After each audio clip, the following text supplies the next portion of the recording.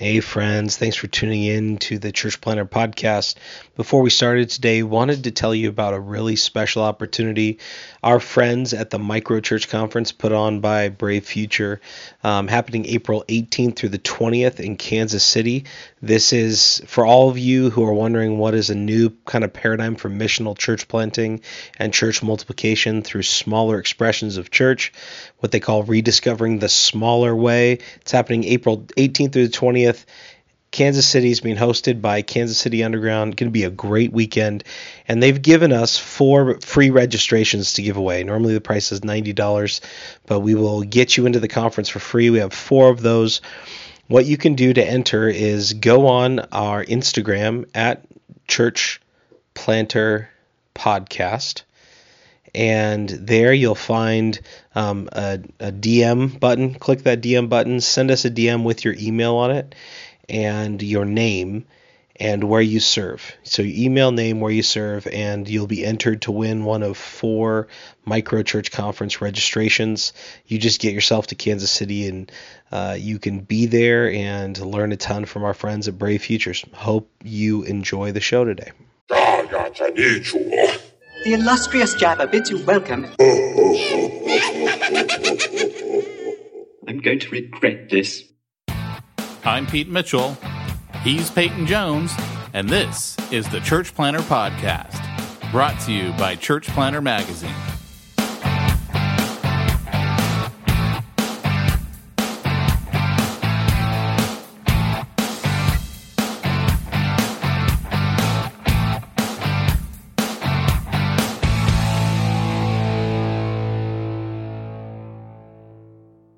The Church Planner Podcast isn't the podcast that planners deserve, but the podcast they need. Mamma mia, that's a spicy meatball. Hey, Church Planner, this is Pete Mitchell. And this is Peyton Jones. Coming to you for the Church Planner Podcast, where the jokes are not funny and the commentary has nothing to do with church planning. But the podcasters are extremely sexy. And the listeners, well, they're addicted because they keep coming back week after week. Yes, suckers. Did you re-listen to that interview we did with Francis Chan? I did not. Not yet. I'll listen today. If you have not listened to Hardcore Church Planning, last week we've got an interview with Francis Chan. You should listen to that podcast for 2 main reasons. 1, because it's got Francis Chan, and 2, because it's got Pete Mitchell. Yeah, I went back and listened to it, and, it's just what I do. I interview bigwigs like Francis Chan and Rick Warren, and then I don't think about it again. It's no big deal. I think the funniest part is that's an interview we did about, a year ago. Yeah, what happened to that interview, Pete? I promptly lost it and couldn't find, the holy grail of interviews. We interview Francis Chan, and I don't know what I did with it. Can't Finally, find it someone decent will talk to us, and you lose it. And then I lose it. Who does that? Who does that? So I thought it was funny because Ruben's like, I kept waiting for Pete's question, of if you were to get in a physical fight, who would win? And I didn't do that to Francis. I'm like, that was before Hardcore Church Planning podcast had even started.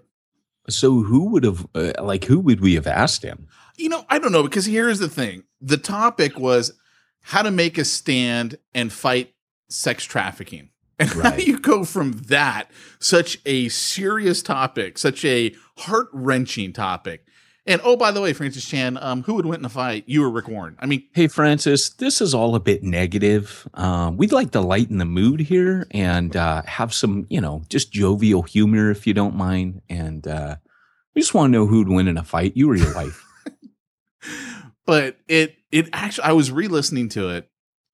It's a really good interview. And I mean, Francis, of course, he's Francis, right? So he's just always, in my opinion, on fire. I mean, you pretty much can't find a YouTube video or anything like that where he's just not throwing down on it. Yeah. And he really throws down on this one, and talks about his own personal reasons for really getting into the fight against sex trafficking and the thoughts that he had. He was over in Africa and he was with a bunch of pastors and they're like, oh, if Bill Gates just took 1% of his money, think of what he could do for this community. And Francis is like, and I'm like, wait a second, guys, we're pastors. Why can't we do something here? I'm thinking about buying this truck. Do I really need that truck? If I took that money, I could buy a school over here. I could build a whole school.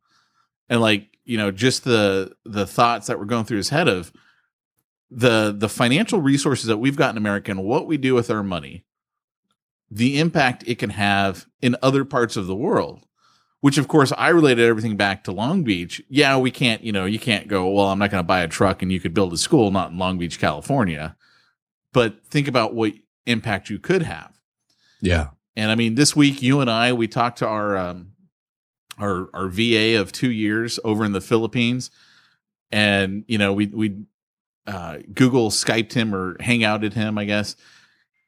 I mean, we talked to him like, that's probably my third or fourth time actually talking to him. Most of our communication is via email. And he's like showing us around, right, with his laptop. He's like holding it around the camera so we can see everything. And I'm just like thinking to myself, geez Louise, man. Like, yeah, he loves working for us.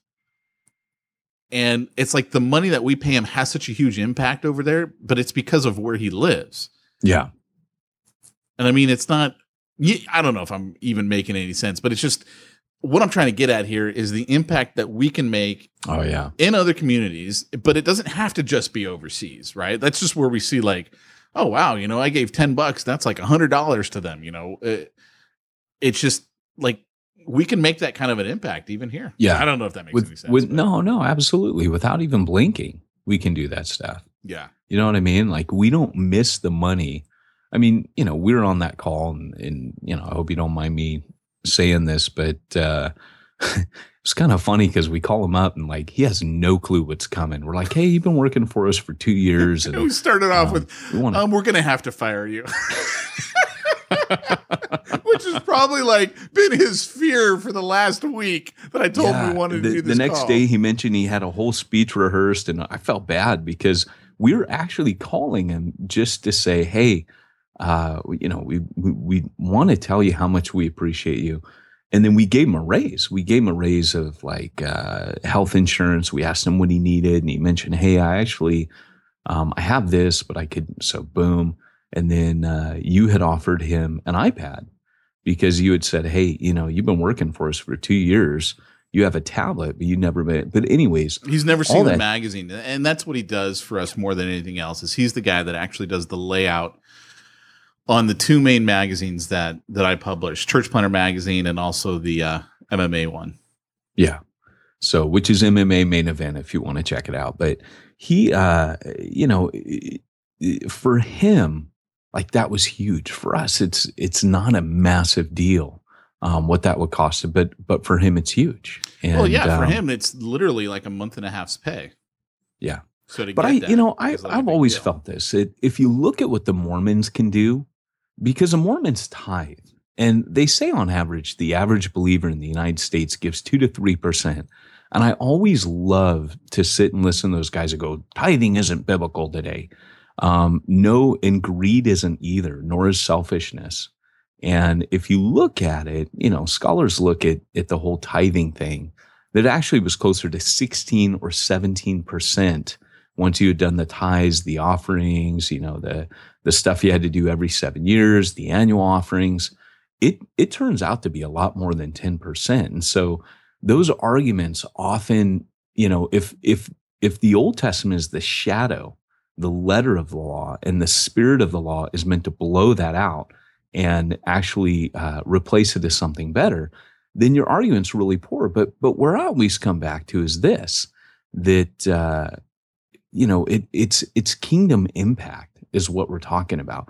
People who give for kingdom impact. They don't give because they have some belief in tithing or 10% or they're bound to the letter. But the Mormons have been able to accomplish everything that they've accomplished just by adhering to the letter of the law of 10%. Now, Walter Martin, we've interviewed his daughter on this podcast before, And her father was the late, great Dr. Walter Martin, who founded Christian Research Institute. And every radio show that he ended would always end this way. Are you willing to do for the truth what the cults do for a lie? And so to bring this all back, if the church would not give the average 2 to 3% of their income, that's a national average for born again Christians. But if they would give that full 10%, imagine what we could accomplish. And I think a lot of the reason that people don't give is because they don't believe in where it's going in the modern church. I think that's part of the issue. But I think that, kind of like what you're saying, if people really believed it was going to mission, if people really believed it was going to fight injustice and sex trafficking, we would probably have more people willing to give. And I've heard these conversations. Well, I've heard from people who tithe saying, hey, man, I know my whole tithe is going to barely cover the electrics of this building. And it needs to be paid, fair enough. But, that's how people think. I think part of the problem, too, is that we as a church are not good at informing our congregations of what happens to the tithe. And I mean, it's hard to get excited when you're like, okay, great. It looks like, okay, from someone in the audience, it looks like we are giving money literally to the guy who's up on stage. Now, that's totally not what it is. But imagine it from our point of view, right? There's this dude up there. He calls for people to pass the bucket. They pass the bucket. You never see that dude put money in. And you just assume, okay, well, that money is going to him. Like, that's what it looks like. Yeah. So, I remember we were talking to somebody, or maybe it was an interview or a podcast. Maybe it was one of the events we were at. I don't remember, but they were talking about what they as a church do. And they basically do the whole, adopt a poor African child. And as a church, though, and they had adopted something like, the deals where it's like give $30 a month, right? And they had done something like 2,000 kids. And that church knew, like, this is what we do as a church. Now, imagine if your congregation knows and understands that where the money is going, they're trying to sponsor more and more of these poor kids in these, horrible villages. Africa is a great example of just, sin run amok. A lot of the same type of environment that is now we're seeing a lot with like ISIS and ISIL, whatever you want to call them, of just, brutality, just massive brutality. That stuff's been going on in Africa for, generations. And of course, it's the big news because it's in all these areas now that we've so-called liberated. And so, look at what they're doing now. But my point is, like, as a church, that church could get behind it because people understood, people knew. That's why, at our church, the other day, I was just sharing with the congregation a couple of weeks back. Hey guys, you need to understand that we give to church planners, and that's what we do as a church. And I want you to know that it's not just going here to this building and paying our 2 part-timers that we've got on staff. The money also goes to other church planners and church planning organizations. That's what we do. It's important, I think, for your congregation to know. Yeah. Yeah, absolutely. Well, Pete, how did we get into, are we supposed to talk a bunch of nonsense at the beginning of the show? Can we play a soundbite, something ridiculous? This is way too serious too soon. Now that it's that part of the show where we talk smack, what you gonna do when the Church Planner podcast runs wild on you? Jeez, I gotta take a leak so bad I can taste it. That's more like it. That's what I'm talking about. So what kind of smack talk do you have for us today, Peyton? Okay. So if you've not been to the podcast before, no apologies, but we end up talking a bunch of nonsense. Normally not quite so serious right off the bat. But anyways, so last Saturday we had Star Wars The Empire Strikes Back in the Jones house for Libby G, who is 6 years old. And we watched up into the very end, and I did tape record her watching kind of the big reveal. And so she's watching where he goes, what's that? Did she already know the big reveal? No. No, and but Are you she going to knew tell something was Jimbo coming. and Hector Mora what the big reveal is? Because I don't even know if they know.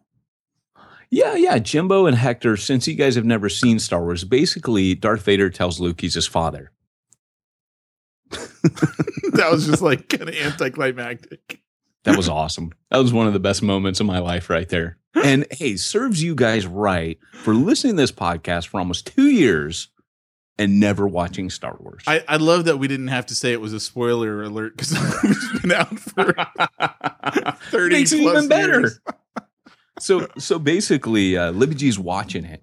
But, we had watched the Clone Wars together because I have a child now. That's my excuse for watching cartoons. I've been watching them all this time.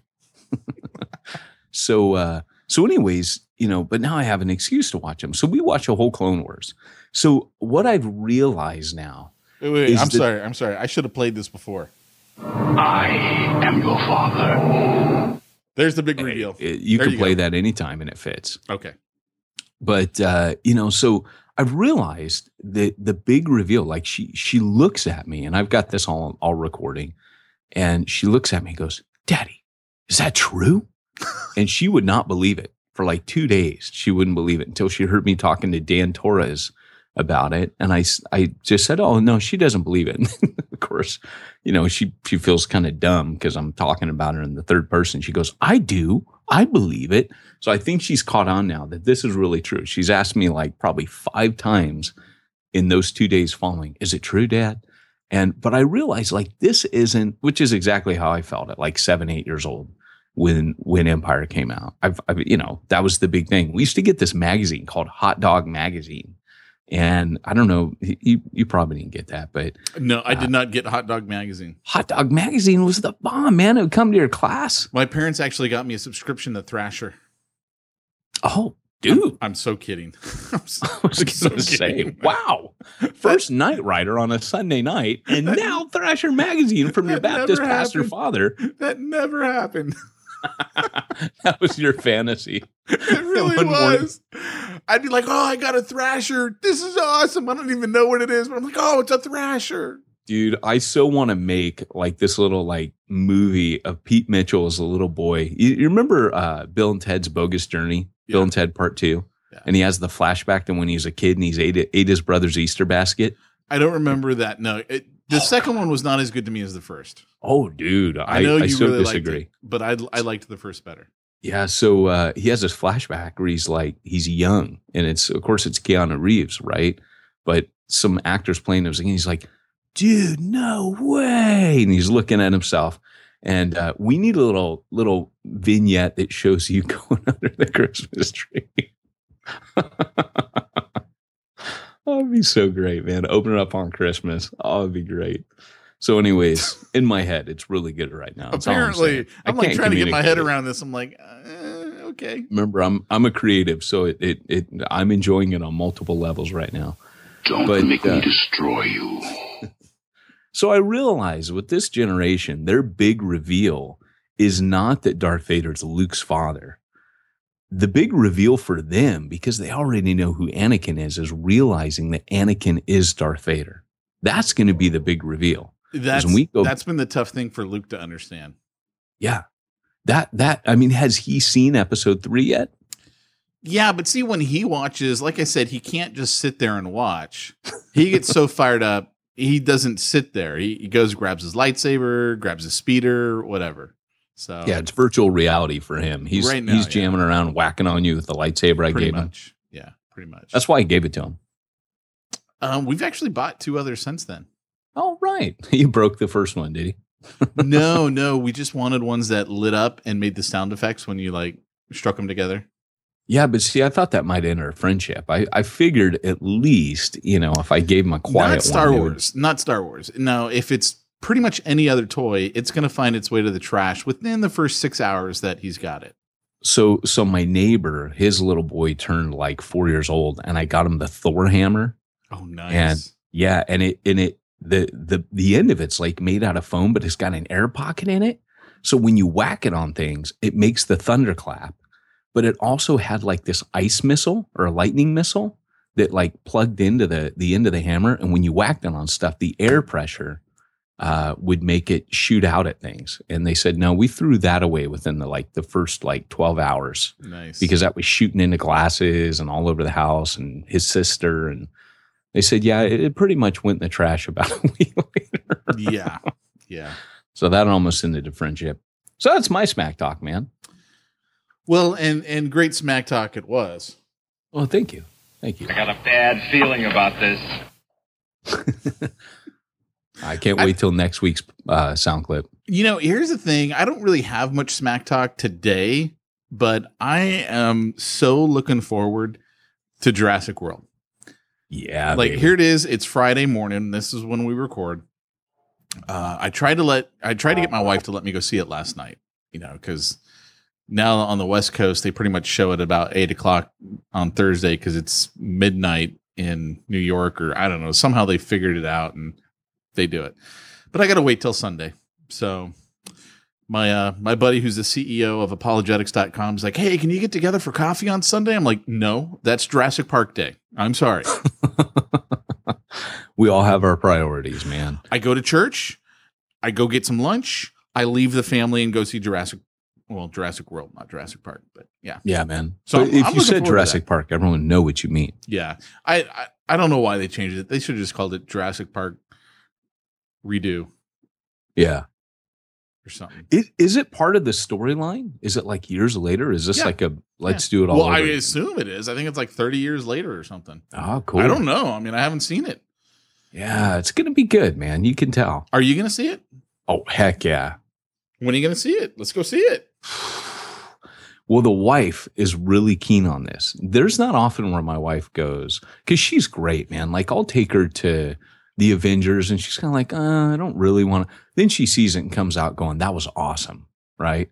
So Andrea's kind of cool that way, where she's not like, like those geek chicks where like, they're so geeky, it's scary. Like they're geekier than you, and you kind of worry about them a little bit. Like they're going to dress up in costumes and go to I understand what you're talking about. Comic-Cons and stuff. Yeah. So she's not like that at all. But my wife writes science fiction, and yet she's not a nerd. She's not a Star Trek person. Sorry, Star Trek people.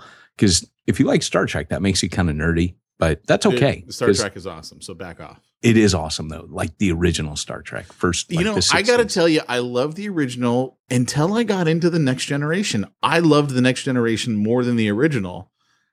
And the only one that I wasn't crazy about, well, I should say that. I should back this up. Voyager, I didn't watch all of them. It kind of lost me for a bit. I think I could go back and rewatch it now. Deep Space Nine, I enjoyed. Enterprise, I hated and would not watch. And it wasn't until years later that I finally saw it on Netflix. And it wasn't until about the second or third season that it actually got good. Wasn't Deep Space Nine that one where they had like those armored aliens and they crack open and they're like these gooey people inside? I don't know. I don't remember. Yeah. Yeah. So, I can see the new stuff. I don't know. It's always the makeup gets me for those, where they just give them like big noses and stuff, like thick nose bridges. What they've done with the remake of the movies. Oh, those have been good, man. Those have been great. Yeah. I was impressed with those. Yeah. I was impressed with the Wrath of Khan one. I mean, it's never going to be, what was his name? Ricardo Montalban. Never going to be Ricardo Montalban. Yeah. Rich Corinthian leather. I mean, Khan was dressed in style, man. He had it going on.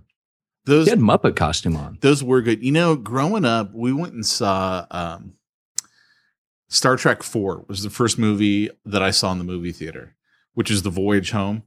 That was such a great movie. I love it. Yeah, they were good. They go back in time. They go back to the 80s. Yeah. Get a whale because they had to bring the whale back to the future. They saved the whales. Come on. Yeah. San Francisco, baby. I saw that in the theater. I saw that with my Nana. Did you really? Yeah, dude. I'd have I was a kid. Right? The Search for Spock. That was a great one. Dude, those were all good, man. Yeah. Those the only one I really didn't like was the first one, Star Trek the movie. That one, I was like, I don't get this. This is weird. Didn't they like meet God? Wasn't that like part of the deal or something like that? I thought was a later one. Wasn't that the Genesis one? No, Genesis. Search for Spock. That was Search for Spock. They didn't meet God. They met God, I think, in Star Trek the movie. Okay. Yeah, I don't remember, but okay, I might have a little bit of latent Star Trek appreciation in me. It's there. I like the first series. I loved the movies. I actually like all the movies. And even the Borg one, that was pretty cool. I was impressed with that one. Was that a movie? Yeah, Yeah, that was a movie. Yeah, See, I Next love the Generation. Borg. Yeah. So I can appreciate the Next Generation. Don't get me wrong. I just haven't really watched it. It does seem kind of geeky. Look, Star Wars is never going to be geeky, right? Star Trek Never. can be geeky. Never. No, never. So hey. So should we crack on with our topic? There is no try. Only do. Yeah, I guess we should actually get to our topic. But before we do that, Peyton, who is this week's podcast sponsored by? Mogiv. And how would you spell that? Mogiv. Peyton, let me ask you something. Word. Have you been wanting to get your church started with online giving? I have. Have you been using PayPal as a cheap and easy placeholder? I have. Stop it. A better solution is here. Mogiv, and that's spelled Mogiv. is an online and text-based giving platform built specifically for the needs of new and growing churches. I can't even get out their commercial right. Go to mogiv.com/choich to learn more. And remember, there's no E in give.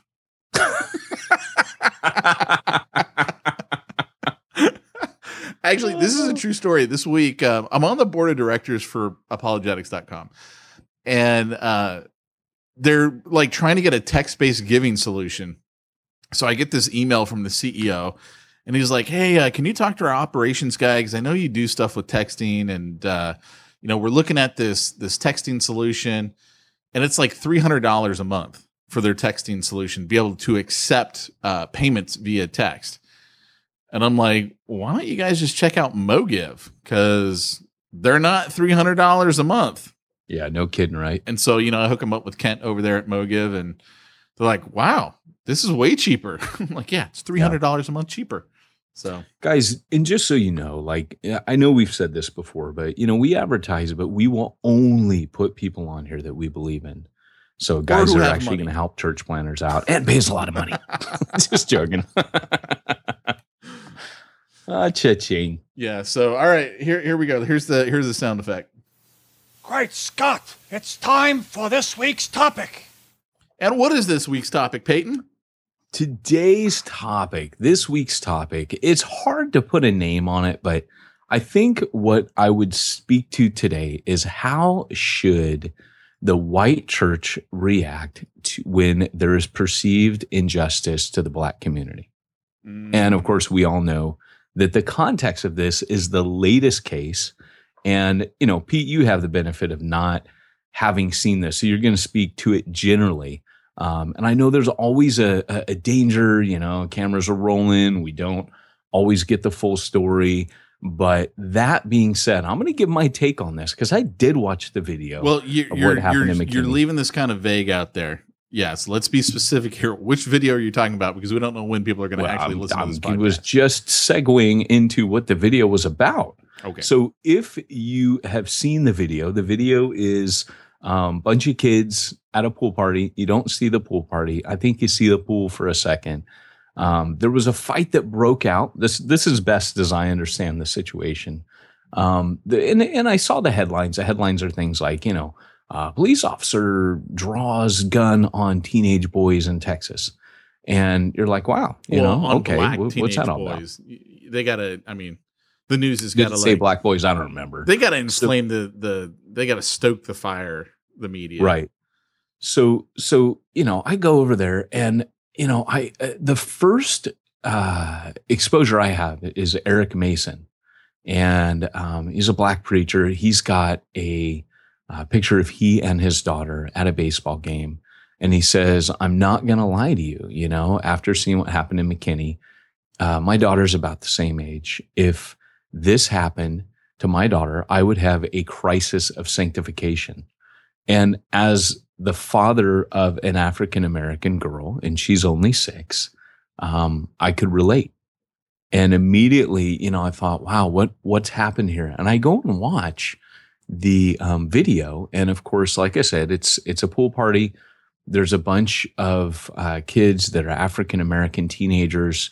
And the first clip I see is and apparently it's a 7-minute video. It is chopped up, but the clip I see is cops running, and one seems to trip. And as it's hard to say if he's tripping or ninja rolling. Either one is believable to me, because when I see the behavior of the policeman for the rest of the video, it's clear that he's out of control.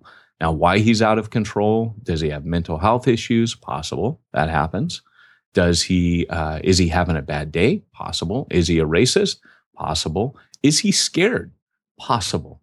All these things are possible. And I'm not so much today. You have to understand, the reason why it's not important that Pete has seen the clip is because we're not going to necessarily make a judgment on the whole event. What I want to talk about, and I don't think it's wrong to make a judgment. I have a judgment. I know what I feel, and I'm happy to talk about that. But for the purpose of the podcast, the reason that we're doing this isn't, let's just get on here and talk about what happened. The reason that we're on here today is to talk about this clip, is to talk about what should our reaction be as the white church, because that's what's concerning me right now as I'm watching this video. So just to give the rest of the clip, what happens is the police officer is running around screaming at everyone, telling everyone to get down on the ground. And what's interesting in the clip is that he's only yelling this to people that are black. Now, the backstory goes, people from the black community were in this pool in a white community, gated area, and they didn't belong there. I don't know the story. I don't know what happened, but the idea is that he's screaming at the black kids in the video. And as he does, he's literally cuffing and manhandling people who are not being violent. They're not aggressive. They're actually far away from him.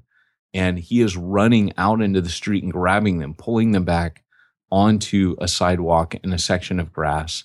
And he's lining them all up and he's screaming at them. Was he the only cop there?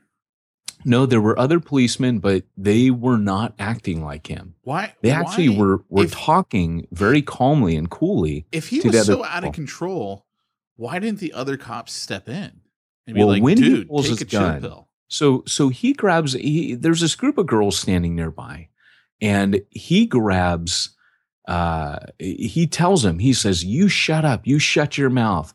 And they're saying things like, this is wrong, this is wrong. And because he's screaming, he's throwing guys down on the ground. And then he's telling them to get out and to leave.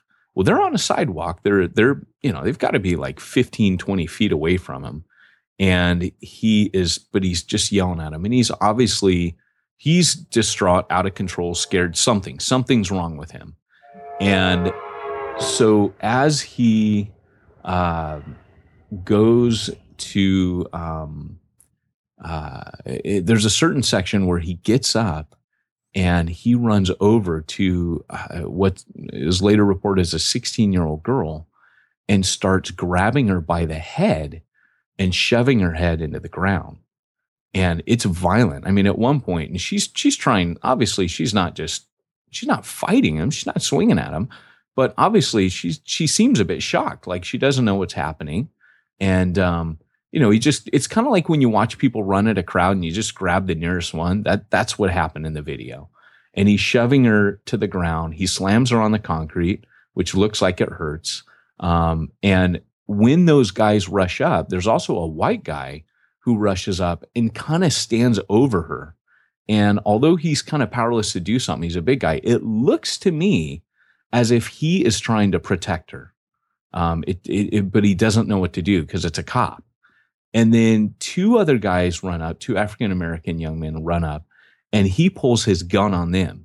And it does seem to me like he's not noticing the white people or threatened by the white people around him. But anytime there's a black person, he's super threatened, yelling and screaming, cussing at him. And they're clearly, they're saying, yes, sir, no, sir, sir, I'm sorry, sir. What did I do, sir? They're confused. The overwhelming feeling you get watching the videos, everyone there is really confused. people are saying, what's going on? Like, what's happening? No one really seems to know what the deal is. And I'm guessing that the other cops were kind of the same, because when he pulls his gun on the two guys, they go running. But the other cops run up to the cop. One goes off chasing the guys. But the other one runs up and grabs the other cop, like as if to say, no. And it looks like he's trying to stop the cop from doing something more stupid than what he's been doing. And so eventually the cop goes back and he puts his knees on this frail teenage girl, 16-year-old, on her back. She's crying. When he first takes her to the ground, she's crying, saying, someone call my mama, someone call my mama. And then he puts his knees on her back, and he's like got his full body weight on her, and she's just crying, like she doesn't, he's pulled, it comes out in the news that he's pulling on her braids. And I mean, it's just, regardless of what happened, my response to that is there is no excuse. If a husband did that to his wife, he would be jailed. He would be a criminal. But for an armed man with a bunch of lethal gear on him, trained as a killer to do this, if a soldier did this to a young girl overseas, there would be an outcry. But here is someone who has been sworn to protect and serve, and he's doing this to a girl who is not physically aggressing. And it's clearly over the top. I'm giving my perspective now, but I'm waxing on here, Pete. But again, if it were my daughter, I relate to what Eric Mason said, because this girl looks like my daughter. And her crime that day, maybe she was trespassing. I don't know, but I just don't think whatever she or her friends were doing justified this kind of behavior. Yeah, I haven't watched the clip, and not for lack of not knowing that it's out there. It's been all over Facebook, all over the news sites that I read. And, my main reason for not watching it is really twofold. One, my initial reasons were I understand how the media works, especially in the now perpetual news cycle. Like back in the day, there was a 24-hour news cycle, right? Stuff would come out in the paper the next morning, and then it would be dead by the next day's paper. In today's day and age, everything is about the ad money that media companies get by getting you to look at a blog page. You look at the blog page and ad shows, they get paid. That doesn't matter if you even looked at the ad, doesn't matter anything, right? That's how they make their money. So there are actually a lot of pastors that I've had to not unfriend, but I unfollow their feeds. Their feeds no longer come up in my Facebook because I literally cannot stand how they have become a victim to this media cycle, and they're constantly like republishing articles that are meant to inflame by their headlines to get people to click on it so the media company can make money. And it's usually, slamming on, Christians are being persecuted here. Christians are being persecuted. It's like, we already know that. The Bible tells us we're going to be persecuted. So why do we need to put this in our newsfeed? Well, it's because we're also Americans, and we believe that as an American, we're free, and we're free for our own religion. And to me, it's like, okay, but if you're really trying to reach the lost, then that shouldn't be your main focus of, how persecuted are we here in America? Because we here in America have got it great as Christians. I mean, compared to the rest of the world, we got a pretty good gig going on, which is not to say it's perfect. It's far from that. But we've got way more freedoms than they've got in the rest of the world. So there are a lot of things that I just don't click on. And so my first initial reactions when I saw that was, okay, great. They're just trying to, stoke the flames, get more money from advertisers. I don't need to see it. But then it kept going on and on and on. And I was like, okay, this is a bigger deal than it is. And I still haven't watched it, mainly because I don't need to see another video to know that there is a problem in this country. I know there's a problem. My best friend from college is black. I mean, he is so black. He was the best man at my wedding. He's so black that he used to tell me that he would get made fun of by other black people. Apparently, I guess there's like levels to blackhood or something. The more black you are, then other black people make fun of you because, you're like really black. So he was like the really black. I get that there's problems. I get that there's issues. We've talked before on the podcast. I have literally seen the government, the federal government, come in and railroad people. Like they are trying to send them to jail for the rest of their lives. And it is a complete railroad job. We've talked about on this podcast how we've had at least one guy in our church killed by cops and shot in the back. Yeah. But unfortunately for him and his family, he wasn't black. He was Hispanic. And so, the black community's really got it together as far as like, their leadership comes to town and gets all on the media and stuff like that. And the Hispanic community hasn't, organized quite like that. And so they don't get the publicity that other groups get. And there are clearly issues in this country. And that's the only reason I didn't see it. It's like, I don't need to see it again to know that there are issues. I get that there are issues.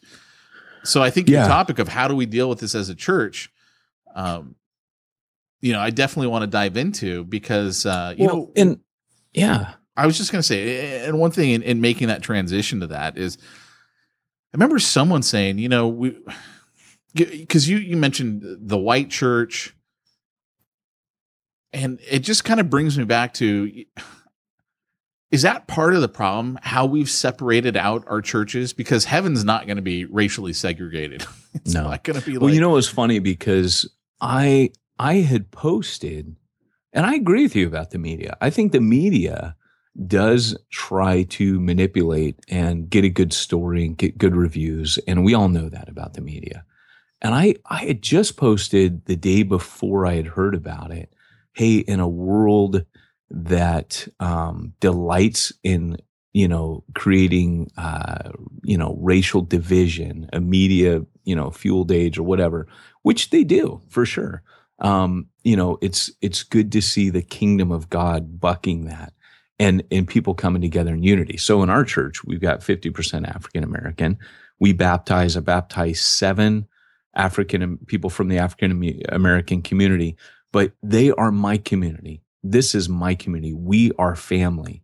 And that day was so special. I don't even know how to tell people, like, as we did that baptism, we were family. We could not have been closer. And so, as I look at the New Testament, one of the greatest trials that the early church had was overcoming these racial divisions that already existed. And the kingdom of God came to demolish those. Paul literally talks about the wall in the temple that separates in Ephesians, that separates Jew from Gentile. And that was the racism that he grew up with. And Paul was a very racist person. Well, yeah, and if you think about that, it was such an entrenched racism. Yeah, like you didn't even talk to Gentiles. Yeah, absolutely. That was just like they were dirty. You don't acknowledge them. Stay away. They were less than. They were subhuman. They were unholy. They were called unclean. You don't get more racist than they were then. And so here's the deal. Paul has to have all of that demolished. And he literally says to demolish that middle wall part, like to absolutely obliterate it. And you see that happening in the early church, and it's slow. Even Peter needs this vision 3 times to tell him what's up and to tell him God's heart, that God has created all, he loves all. And so here's the deal. I don't know what that cop's, I don't know if he was a racist, in the classic sense, like a guy who wears the KKK hood on the weekend, or if he's prejudiced, or if he's a closet race. I don't know what his deal is. I don't know if that day but he was clearly out of control. And without making more comment to that day, what I'm concerned about is, can the modern church demolish this middle wall, because we hear it, like, I fully respect and understand. We're like, I just see it as the media ploy. But when you watch it, you realize. I'm not saying it. I'm saying that was my initial reaction was, is this just another media thing? Because that's what a lot of it is it's like they will say an inflammatory headline and you go and you watch the video and it's nothing, right? They're just trying to get your eyeballs. But it was because it kept up. It was persistent. And it made it into like a lot of the mainstream news. I was like, okay, there's something seriously going on here. What I hear that seems to be a racist comment to me when these things happen, you get on Facebook, and it always comes from white middle class Americans, which there's no crime of being a white middle class American, but don't misunderstand me. Here's what I'm saying though, is there's this core belief that seems to run deep that, oh, there go those blacks again, making everything into a race issue when it's clearly not a race issue. And what that does is it immediately gags every black person when they may have there may truly be a race issue. But our reaction, because I agree with you, the media does fuel this fire. The media is never interested in racial healing. What they're interested in is a story. They do what they do. They want ratings. But this story needed to come out. This needed to be seen. I mean, there's other issues too. There's issues like police brutality in general, right? I was in Europe where the cops don't carry guns, and they're extremely polite. They will talk to you with respect. They will talk to you politely. Now, they're big. If you don't carry guns, you tend to be a big dude if you're a cop. And these are some big, giant rugby players. But everybody's big to you. It's very true. But I used to think Americans are big till I went over there. And these guys, there was some Viking interracial mixing going on for a number of years there. I did want to ask you, is there the same type of racism and racial animosity and issues in like the UK like there is here? Not against black people. The racism that happens there is akin to the racism that happens in Southern California with the Hispanic people, like the Mexicans. There's a lot of racism in California against Mexicans. And to the point where recently when we were in Disneyland, I was with a Mexican church planner. And he said that God has really been able to use him because he says, I'm meeting with white church planners. And this broke my heart, man. He said, I'm going to the Mexican leaders, the Mexican church planners in the community and saying, hey, they actually like us. They'll actually work with us, because the average Mexican walks around kind of like the lower caste. They have like a ghost caste in India of people that are like sewer workers, and they're not to speak. They're not to, and there is a sense in him, like the Mexican is seen and not heard. He acts quiet. It's kind of like the Chinese people. If you ever read John Steinbeck, East of Eden, he talks about the fact that the main character has a butler or a manservant who is Chinese. And the whole time he's like, oh, me take you a jacket for you. And it turns out this Chinese guy has lived in America, most of his life since he was a young man, speaks fluent English, doesn't talk like me, take you a jacket, but he puts on that affect to, it comes out at one point. He catches him and says, you're reading English. He goes, yeah, okay, you caught me. And he goes, how long have you, and the guy's just talking. He goes, thing is, man, I got further in society by just playing, the Chinese, the stupid Chinese. And he goes, and of course this is in the 1800s. And he's like, really, how threatened by me would you let me be your manservant if you knew I was as educated as you? And, boom, boom, boom. And he goes on, and he raises this whole thing. And the guy comes back and goes, yeah, no, I kind of liked you in the role that you were in. That's the role you should have. That's where you ought to be. You're my manservant. You shouldn't be smart. You shouldn't be educated. You should, like the guy who does my laundry, the Chinese guy down at the laundromat.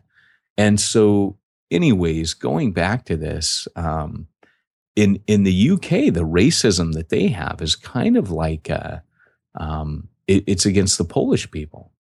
And for the same reason that, the Polish people come here, they're poor, they take all of our jobs. And so they have this real racism. And it's identical to the racism against Mexicans in Southern California and probably other southern states too. I don't know. But anyways, going back to this whole issue, what I want to see is a church, and this is the real question. When we come up to this, are we being guilty of saying, those blacks, they're just making it race again? Or is this a community that's hurting because here's yet another situation that has told them and taught them that they are not the same, that they have been, that things still are not okay in America, that there is a different justice system for them. And I think the research shows, yes, there is a different justice system. But here's the deal. My real concern is, what is the church doing? What is white middle-class church doing about this? Are we being a part of the problem by not speaking up? And a friend of mine named A. David, a listener to the podcast, he wrote a blog. I don't remember. It wasn't the Ferguson one. I don't remember which one it was. But one of them, he wrote a blog post, and it was addressed to his white Christian friends. And it was, hey, everybody, hey, white church, I need to hear from you right now. I think the greatest concern from the black community when these things happen is that they are a lone voice in this. They're ministers, kind of like Martin Luther King Jr. They will speak up, but the white leaders are not speaking. White Christianity is not demonstrating that middle wall of partition has been broken down and standing up for the injustices done against the black community, which is a largely Christian community. Who knows? But how would you feel if you knew that girl was a regular Bible study attender? She was a born again Christian. Okay, maybe she was 16 years old and she was in a pool, community pool that, someone told her, hey, we're all going to go swim there. And she wasn't part of that community. Let me ask you guys, how many of you guys have ever swam in a pool that you weren't a part of the community and you knew that you might get busted? I did that all the time growing up. I never did. Baptist minister father. I had no fun growing up. I can't even tell you how many times I did stuff like that. How many times we snuck into theme parks. The difference was my friends weren't black. Oh, there go those black people again, sneaking in and doing those naughty things. Well, I did that as a white teenager all the time. It's just, if cops got called, it didn't turn that ugly, but I can tell you those kids were acting very respectful when that cop showed up. And so what I'm saying is, so going back to this, okay, so I make a comment on this Facebook post, and I just, I post this is going back to Eric Mason's post, and I post a picture of my daughter, and I just say, hey, me too, man. This is and of course she's on my profile picture, and I say, I fully relate to you, with what you feel about that. And as I look down, I get I see, I see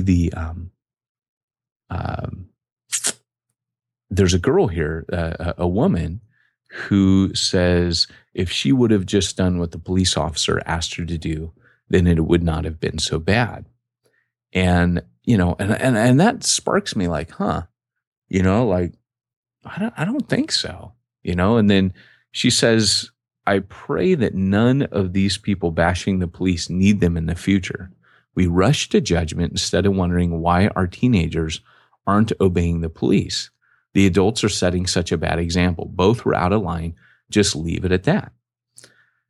But you're talking about a teenager and an adult who's been trained and should be responsible. So it goes on, and I said, hey, maybe the kids don't trust the police for good reason. When the police no longer represent justice, it's difficult not to act out of fear in a situation that might wrongfully cost your life. And I'm talking about the kids who were running earlier. And then she says they didn't really have any reason not to trust the police besides what the media might be telling them. And so what's ironic to me is all the blame. This reminds me of like when a girl gets raped, like it used to be really popular and it's now completely inappropriate, but it used to be acceptable in culture to say things like, well, what was she wearing? Right? You can't ask that question. It has nothing to do with it, but it's the same kind of deal where everybody's going, nobody's looking at, wait, this was a rape. It matters not, it doesn't matter a bit what she was wearing. Same with these kids. It doesn't matter what they were doing. The action done against them was wrong. And I think that's what needs to be kept in focus. And so she writes back, she says, what reason would that be? And I just didn't answer that. And then she says, really, they didn't have any reason to trust besides, not to trust besides what the media might be telling them. This is exactly what I'm talking about. Adults giving kids permission to disobey police. Well, I haven't said that now, right? Hopefully you won't need these police who no longer represent justice if your life's family or your family's life is ever in danger. And I wrote, or if you're black, my daughter's black, right? This could be my daughter. And she said, really, that's why she didn't obey the police, because she was black? And it takes a lot for me to write stuff on Facebook. I don't have little arguments, and I'm keeping in mind that this is someone's mom and someone's wife, and so I'm not going to disrespect her. But I wrote in response to that, no, the police acted the way they did because the people they arrived to on the scene were black. America has a long history of treating people differently based on the color of their skin. It used to involve lynching people from a tree without trial. Now it involves executing them without trial, while hiding behind a badge, or in the case of this young girl, an over excessive use of force. They cannot be excused and should not be tolerated by any citizen claiming to uphold the preamble of the Constitution. During the Civil Rights Movement, people felt the exact same way about the protests that Dr. King led. They felt that the black community was overreacting to these injustices, and it wasn't, quote, really all that bad, unquote. And so I wrote, I minister in the inner city, Long Beach. I've had members of my congregation wrongfully shot. They were running even though they hadn't done anything wrong. They were running because they knew their lives were in danger and there'd be no justice for them like there might be for me and you. They were running because they were scared. And I put, I don't really expect you to understand, and I'm probably not going to change your mind. And that's where I left it. I didn't answer again, but she kept answering over and over, about these things. And one of the things she said is, as a pastor, you seem to have a lot of hate in your heart. And so, look, this is not a diatribe against all police, but I do have hatred in my heart. I have hatred towards this kind of behavior. I have hatred towards racism. I have hatred towards injustice. And I would pray that more pastors would have this hatred. I would pray that more white Christians would demonstrate the hatred for any kind of injustice, but more than a hatred, a love for, for the black community. And one of the things that through this, as I started looking through my friends, I started noticing that I really didn't have a lot of black minister friends. I have tons of white minister friends on my friends list. I have hardly any black minister friends. So I started going through it and befriending, because I'm like, I want into this community, man. I want, it's all good to talk about it, but you know what? I'm not joining hands with the black Christian ministerial community. I can talk a good talk about, hey, we need to start including black church planners in the conversation. We need to stop making it all white. We need to, but what am I doing, man? And so for me to answer on this Facebook post was really, it was me being able to do something that I'm not seeing done often. And that is white Christians standing up for black Christians. That, by the way, is what turned the tide of the civil rights movement, is when they watched the march from Selma, Alabama to Montgomery, when they watched the cops beating the people on television, the white church stood up. And the civil rights movement really didn't gain the threat that it was. Before that, it was, those blacks acting up again. It wasn't until the white church stood up and said, we will not tolerate this. And guys, I'm just saying, isn't it time that the white church starts making its voice heard? That, like my buddy, where he goes, hey man, I really need to hear from you guys right now. I think it's shocking to the black community when a white Christian stands up and says this was wrong, because right now we're not doing that. We're answering for the police. We're answering what were they doing wrong? What was she wearing? We're actually asking the wrong questions, I believe, right now. But that's me on my soapbox, Pete. No, I completely get it. And I agree that I agree wholeheartedly. Like, one of the things that doing all of this church planner stuff that you and I do now, doing this podcast for the last, 2 years, whatever it's been. Whereas before I was very into politics. I mean, the very first book that I published was a book called Modern Day Heroes in Defense of America. And my co-author and I, we reached out to all the senators, all the governors, all the congressional members, and got stories of heroes from their states and their communities. And I loved politics, really was into it. Interestingly enough, left the Republican Party after doing that book because I met too many Republicans. And I was like, you guys are just as bad as everyone else. And so I'm now technically, in California, we've got a little box called Decline the State. I am not part of any political party. And I'm never going back. I literally can't stand Republicans or Democrats, either one of them. I don't like them. Yeah.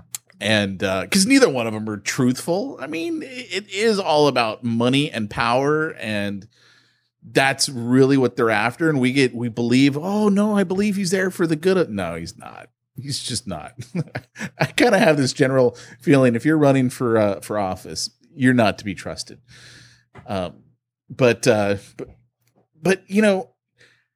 try not to comment on most of the things that really inflame me on Facebook, because I'm coming at it from the standpoint now of how is this going to serve people who don't know God? Because I got a lot of friends who don't know God. I got a lot of friends who are Mormons.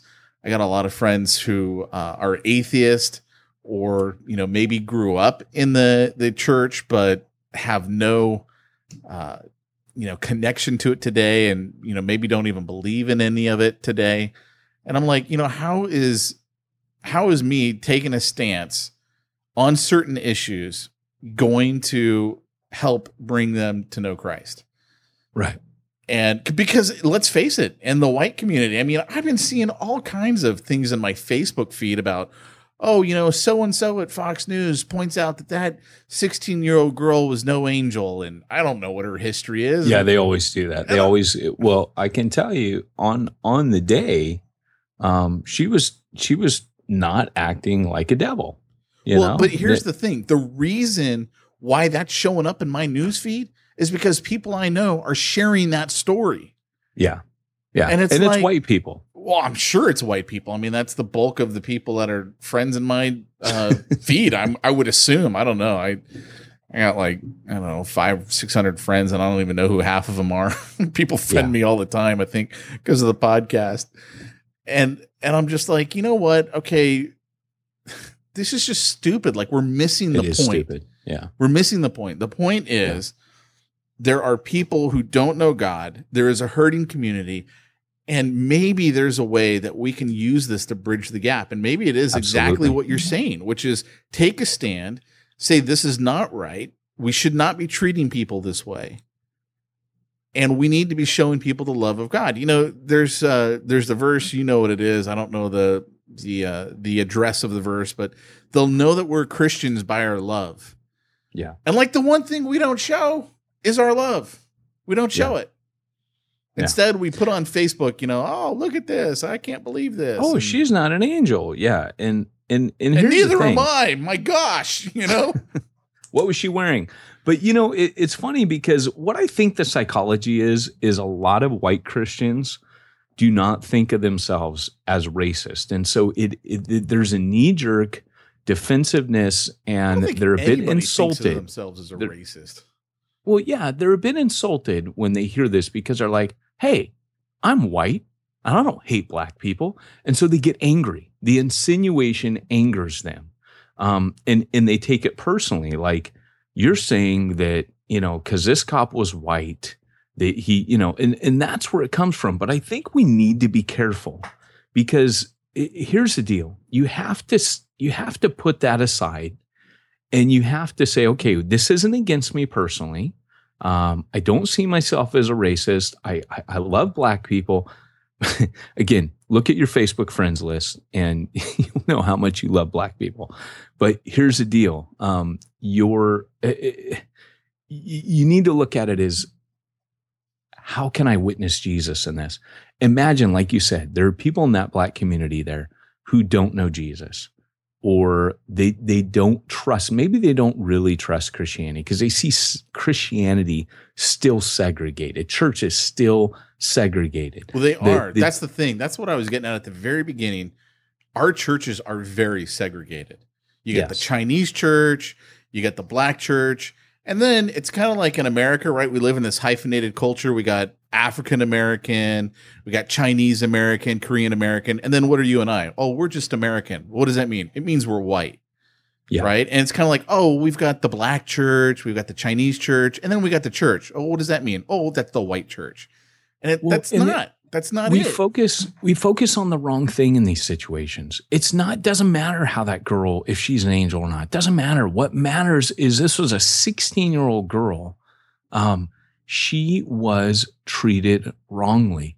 And if it was a race issue, then we need to stand up against it. We need to make our voice heard, because I see the African American community in these situations, I see them as almost helpless. Because of their skin color, they can't bat from their own corner, just like the civil rights movement. As long as it was just going to be that the black people were upset, it was not going to be successful. It had to gain the support of the white community. And I'm just saying, what if, kind of like with the AIDS deal back in the 80s, when I wrote that article for Leadership Journal, and I said, if we had stood up way back in the 80s as the church and said, you know what?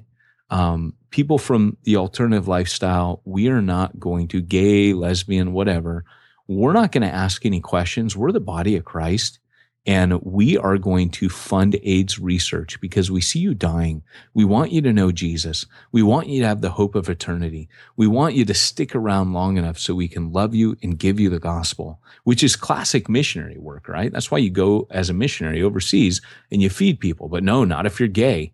That was the stance the church took, right? The church was like, what is she wearing? What have they been doing that caused this? And so what we did back in the 80s is we completely shunned that community and we took our hands off of AIDS research. And we had the ability back then to be known for the right thing. Hey, perfect time to bring this up, right? The road to Jericho, the Good Samaritan.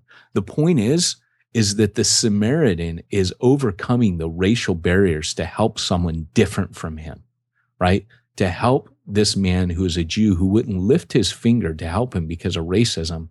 And the Good Samaritan, who's seen as dirty and evil, Jesus makes him the hero of the story and says he basically acted as the righteous one. This is how you love people. This is how you show my love to the world. If the church would do this right now, if the church would say, hey, shut up, Fox News. Hey, shut up, talks of all this other stuff. We're not going to ask what she's wearing. We're going to go there and we're going to stand up for our black brothers and sisters, our black minister friends, and we're going to say, hey, we are standing up for them. We are defending the defenseless, because right now that's what the body of Christ needs. And I believe that people in the black community, if they would see that from the white church, they would heal a lot of wounds. It would demolish a lot of walls of partition, and it would actually begin to demonstrate the kingdom of God. The only way that I know that we're going to get the media's attention is the same way it happened in the civil rights, right? The media is basically bent on fueling racial hatred. I don't believe they have a vested interest, but what I love is they are exposing this, even if it's for the wrong motive. It's like when Paul goes, hey, you know what? Nonetheless, Christ is preached. Nonetheless, the problem is being highlighted. But what is the church? What if you took your white going church, to do about it? What if you took your white church on a field trip, and all your people, you took them one Sunday morning over to your your black church neighbor and you worshiped with them for morning. Think about the impact that would have on an all black church when all of a sudden all these white people show up and are like, hey, we want to worship with you guys today. Can you imagine that, dude? Oh my gosh, dude! They That come would be in and they say, mind-blowing. "Hey, we saw the clip, and we just want to come here and pray with you guys, man." And here's the thing: the problem is, and I think you hit on it at the very beginning. Not enough of those pastors are talking to each other. Yeah, right. It's not like you got the white pastors friends with the black pastors, and hey, this is what we want to do this Sunday. We want to come out there and pray with you guys because we're not talking to each other. Yeah, absolutely, man. Maybe they're in the wrong denomination. You're a Baptist and they're a Methodist. I don't know, whatever. Right. And it's like, I don't know. But that's a powerful thing, man. I remember, funny enough in closing, cause I know we got to finish up here, but I remember going down the road. What's that? I said we're way over.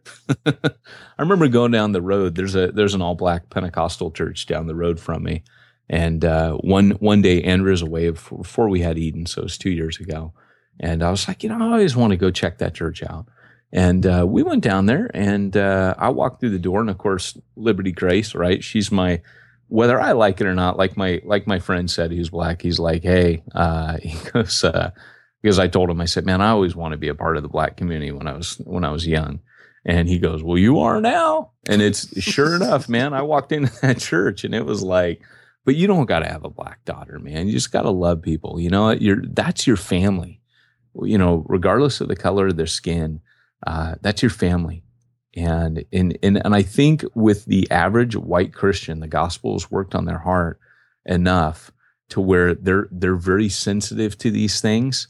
But I did have to wonder when I was on Facebook, I had to wonder about the woman that was taking such great offense at the indignation that people had. I had to wonder, how much has the gospel truly worked in your heart where you're angry that others are angry about this? And, could you really just stop and ask the question, like I said, how would your view change if you knew that girl, angel or no, was going to Bible study, maybe trying to follow God? Would it change your perspective about how, does it really matter what she was wearing? I'm afraid, I'm actually afraid that it wouldn't change. I'm afraid enough people would say, well, it didn't sink in. Yeah. I'm afraid that people would have that viewpoint. Yeah. But I just, again, even the racism in asking that question, there is a racism inherent in saying she was no angel.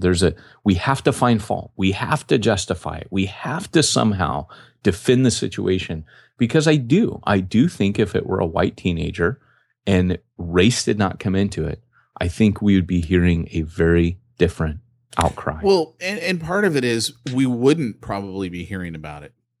Yeah, there may not be enough sensational story. It was interesting. I've been watching a movie on Netflix called Nightcrawler. I saw it when it was in the theater, and it's about this guy who's a TV. Jake Gyllenhaal plays this guy who, at night they film like all the crashes and stuff, and then he sells the footage to the TV station. It's like one of the very first scenes when he's meeting with Rene Russo's character, who is like the station manager for this one TV news department. She's like, I don't want families from Corona. Don't get me Hispanics. We want white people getting shot, getting carjacked, because that's what's going to get everybody all inflamed.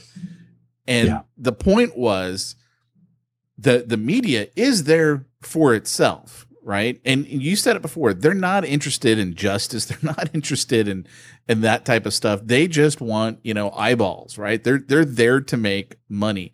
So we as a church have to realize there's going to be this stuff. It's going to come out and it's going to be all over the place. But how can we stand up? How can we let a community know that we're not all right with unjust things, that God's not all right with unjust things? Yeah. Because he's not okay. Yeah. He's not. I mean, we're not showing that to people. We're not showing people our love. Exactly. We should be known for not tolerating injustice, for standing up for racial equality. That would be something like the AIDS research, that we should be known for love. As you pointed out, you said that brilliantly. And that's probably a good place to end. But hey, church planner, what are you going to do? This Sunday, I would challenge you, stand in front of your congregation and pray into it. And if anyone gets mad at you because you've prayed into the hurt of the situation, well, that'll tell you a lot. But, perhaps the church ought to be making its voice heard, the white church. That's surely my take on this. But leaders, it's got to start with us. Make your voice heard, and let's hope that our people get the heart of God. Maybe even address it on Sunday morning. But white church, stand up for your black brothers and sisters. And this has been the Church Planner Podcast, reminding you today that if you want to reach the ones that nobody's reaching, you need to go where nobody's going and do what nobody's doing. And also reminding you that this particular episode was brought to you by Simplify Church. I forgot that. Which they're probably like, great guys, way to give me an ad spot right at the end of that topic. All right, simplifychurch.com. They will meet all of your bookkeeping needs. Be sure to go check them out. Simplifychurch.com. All right, guys, we'll talk to you later.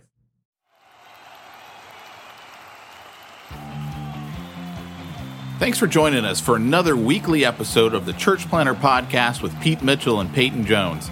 We'd love to hear your comments on this episode of the Church Planner Podcast.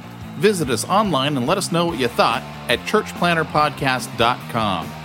If you subscribe to us via iTunes and have enjoyed the podcast, leave us a positive review. The more positive reviews we receive in iTunes, the more iTunes will promote us to other church planners who would benefit from this show. This podcast is brought to you by the Church Planner Magazine, which is available in the iTunes newsstand or online via churchplannermagazine.com.